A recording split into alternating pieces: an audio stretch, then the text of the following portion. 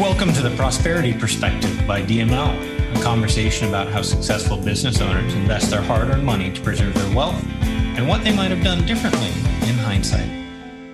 Thanks for joining us today, guys. Today we are joined by Daniel Martinez, and he is ready to share with us a lot of his insights and thoughts on how to live a successful and enriched life. And so excited for him to share. So Daniel, you mind introducing yourself to the audience? Sure. So I'm an entrepreneur for 4 years. Originally was a truck driver. Actually started a trucking company, and that was my first endeavor into entrepreneurship. Trucking company eventually pivoted into software and real estate and data, and that's where I kind of in my realm now. But it's been an interesting journey. I started a podcast and kind of go in a lot of different directions, and I like to contribute back to the community because I'm a product of software. So, or not, I'm a product of podcasting, should I say. So I like giving back to the community now that I'm kind of contribute in my own way. So it's kind of my own way of giving back to the community. How did you get into software, data, et cetera? I fell into it, me personally, because I'm originally a truck driver. Like truck driver, software, data doesn't seem like a normal path. But when you get out from working your job, and I'm sure many of the listeners have done that already, opportunity presents itself in front of you in a lot of different ways. And sometimes you need to pivot. So I ended up pivoting into real estate, and then software opportunity presented itself in front of me. So now we're doing software, real estate, and then data. So it's kind of one of those things where you're kind of already in that path and stuff just appears in front of you. And you don't really know where you're going to end up. What was the thought process of the framework for you getting into real estate? It was out of necessity, man. Desperation. Desperation. I learned a lot in business my first 2 years. And it was that there's not all good, profitable businesses, and not all good and profitable businesses shouldn't be run by me. And that was a lesson I learned. So it was one of those things where I enjoyed being an entrepreneur, but my first business that I went down wasn't necessarily profitable as I wanted it to be. So I had to pivot into something else. Nice. And I guess where does your passion take you today? A lot of different things you're working on. A lot of it, I think my really passion right now is just podcasting. I like giving back to the community. I like doing stuff like this. Just informing people that there's freedom and potentially light at the end of the tunnel, no matter where you're struggling currently, whether you're in business or not. Nice. And so you started podcasting. How do you make podcasting, viable to support the family? It's more of a passion project, man. It's giving back to people that want to learn about business and real estate and all that type of things. It's more of a passion project for me. It's not really, I hope it brings money in the future, but it's more of a passion project. I'm sure we get paid money off it, residuals off of the businesses and all the stuff we do. But it's one of those things where like everybody, when I first started business, I really didn't have any mentors or things I did at that time to kind of help me through my business endeavor. And mentorship and learning and listening to people that have been through the steps you've already planning to go to or you're going through at that moment can really help shortcut a lot of those struggles that you might face. Nice. So diving into our main question, right? Once you reach that point of profitability and cash flow and you had money coming in, what was the strategic framework that you used in terms of, where to allocate it, where to put it, and how did you choose, what to do? I'm crazy like most entrepreneurs. I bet on myself and you put it back in marketing. And a lot of people, it's not a wrong thing to do. And like, I'm still like, even now, like I put myself on like a base salary where like, I don't even make that much, but everything's going back into the machine and the machine just produces more money. So it's one of those things where like money is just something you need monthly to live off of, and everything else, you just put it right back into marketing. I had a podcast host ask me this last, maybe 3 days ago. And he's like, what would you do if you had $1 million? Where would you put it? I'm like, I'd put it in marketing because I know I have the ability and knowledge to make more. So it's one of those things I'm going to bet on myself and put it in marketing. How do you know at what point marketing reaches a level where, the returns aren't necessarily there and a shift into investing in something else or a different part of the business, makes more sense? That's a hard question. And I think it's going to vary per individual based on their business and ROI and all that stuff. It's a very valuable question. So like sometimes passive income is better than earned income because you might not have to physically work for it. And it's one of those things where I do real estate too. So I'm like, I can always, like everybody's always trying to put it in real estate. So I'm in the business where you put it in real estate. So it's one of those things where like, I'm already in the right niche to allocate those funds. So I just put it back into what I'm already doing. So for me, it's a no-brainer. For other people, it might be a struggle to where to put it. And that's the short answer. So as you're looking at, let's say you've got an incremental dollar that's coming in and you put it in marketing versus real estate. How do you determine which one gets the dollar? Right now, everything just goes into marketing because marketing produces more real estate because I'm marketing towards real estate. So we just put it into marketing and marketing produces real estate dollars and real estate itself.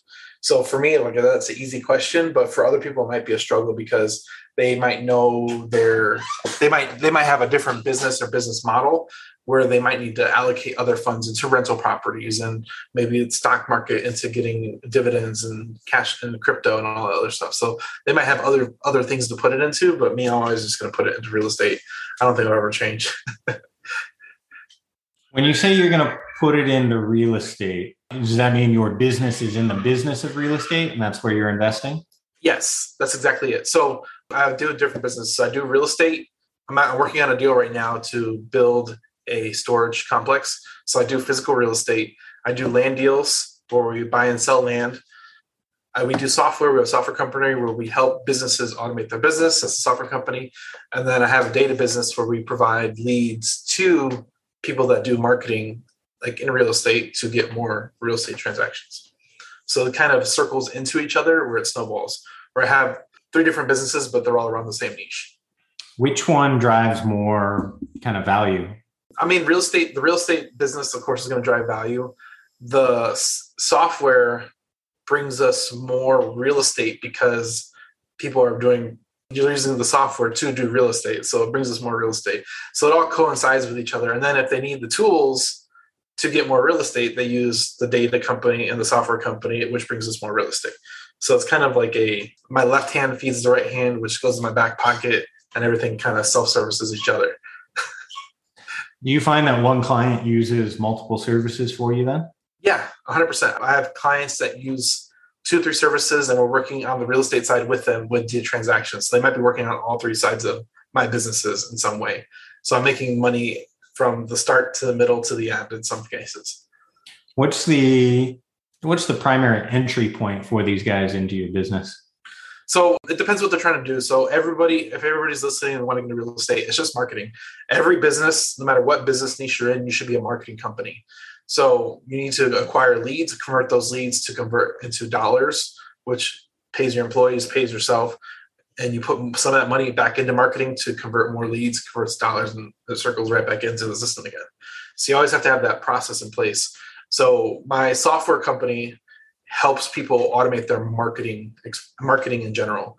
So most businesses use an average of 25 different systems just to operate their business. So what's the system? It could be texting platform, website platform. It could be their phone, email, Zapier. They might have a payment processor. They might have Excel spreadsheets they use. They might have all these different things that kind of are out there that they use but don't talk to each other. So what my software does is it kind of brings everything in-house together. That way they communicate, and anything that isn't in-house can be connected to it. That way it communicates in some fashion. So is it effectively a CRM type system then? It's a marketing CRM. That's what it is. But it does a lot more stuff than just a regular CRM because we do invoicing, websites, texting, emailing, back-end automations with that. And then we hook up with Zapier as well. We have mobile apps on all platforms, and then it kind of interconnects your things. So we have over 300 clients right now.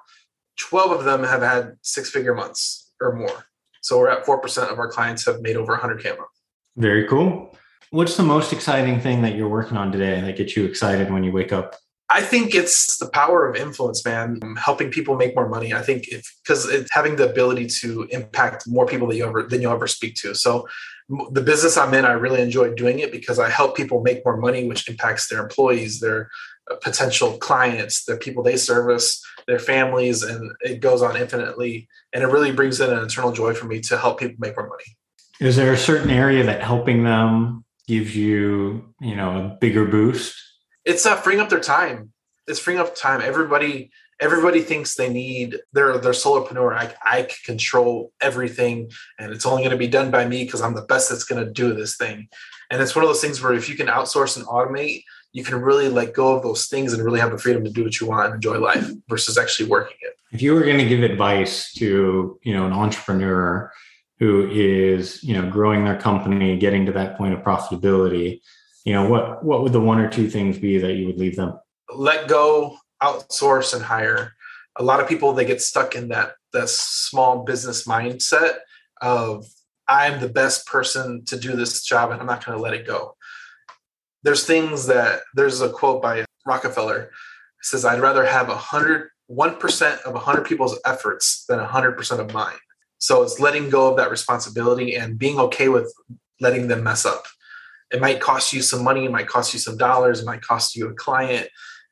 Back up your employees. Let your employees mess up. Let them grow and give them the power to grow into a position where they have the confidence to do better, and pay them accordingly too. How do you manage that as an entrepreneur who's just reaching that point, right? Do you invest in the people first to outsource? Do you invest in marketing? Do you invest in technology? Kind of how do you frame that up? I think you do systems first, because my whole thing is automate before you delegate, because you might not have to delegate it at all. So if you can automate that whole position. I was on a call this morning and they're like, they had their assistant on the call. And they're going to do this, this, and this. And I created a system where she wasn't even needed. And I'm like, I'm sorry, you're fired. And they're like joking around, like, yeah, you're fired. Like, it's one of those things where like, you might not have to put that person in that position if you can automate that whole process, where you only need to put people where people are needed versus where you might think they are needed. So it's making sure, and systems are always going to work better than people, because people are flawed. They mess up. Stuff happens. So if it's a process that can be automated, find a way to automate it and let that thing go. And then once you have majority of your process automated, put people in to fill those spaces where you need people physically. And that's how you have the ability to grow and scale, because you can always scale automation, and then people, you just hire more people as you grow. What was the biggest resource for you in transitioning into, entrepreneurship and being successful in your current companies, right? Obviously, some of it you said was necessitated, and some of it was the opportunity right in front of you. But as you've evolved and developed, what do you think's been the thing that's been most impactful for your success? Time freedom is priceless. Like controlling my output, and it's priceless because you actually get to live life versus just be here. And like when you're an employee, you're just stuck. And I think solopreneurs kind of fall into this sometimes too, is they're kind of stuck in that cog and they can't get out. And they're still like, I need to work more hours to make more money. And like, no, you need systems and people to outsource and then enjoy the freedom of living life versus actually participating fully and not actually living it. At what point did you realize the impact or importance of time freedom for you? Man, this is a crazy story too, but I actually went into entrepreneurship to spend more time with my kids. So I actually quit my job when my wife had my first child, and I haven't been to work ever since. Haven't worked for anybody else.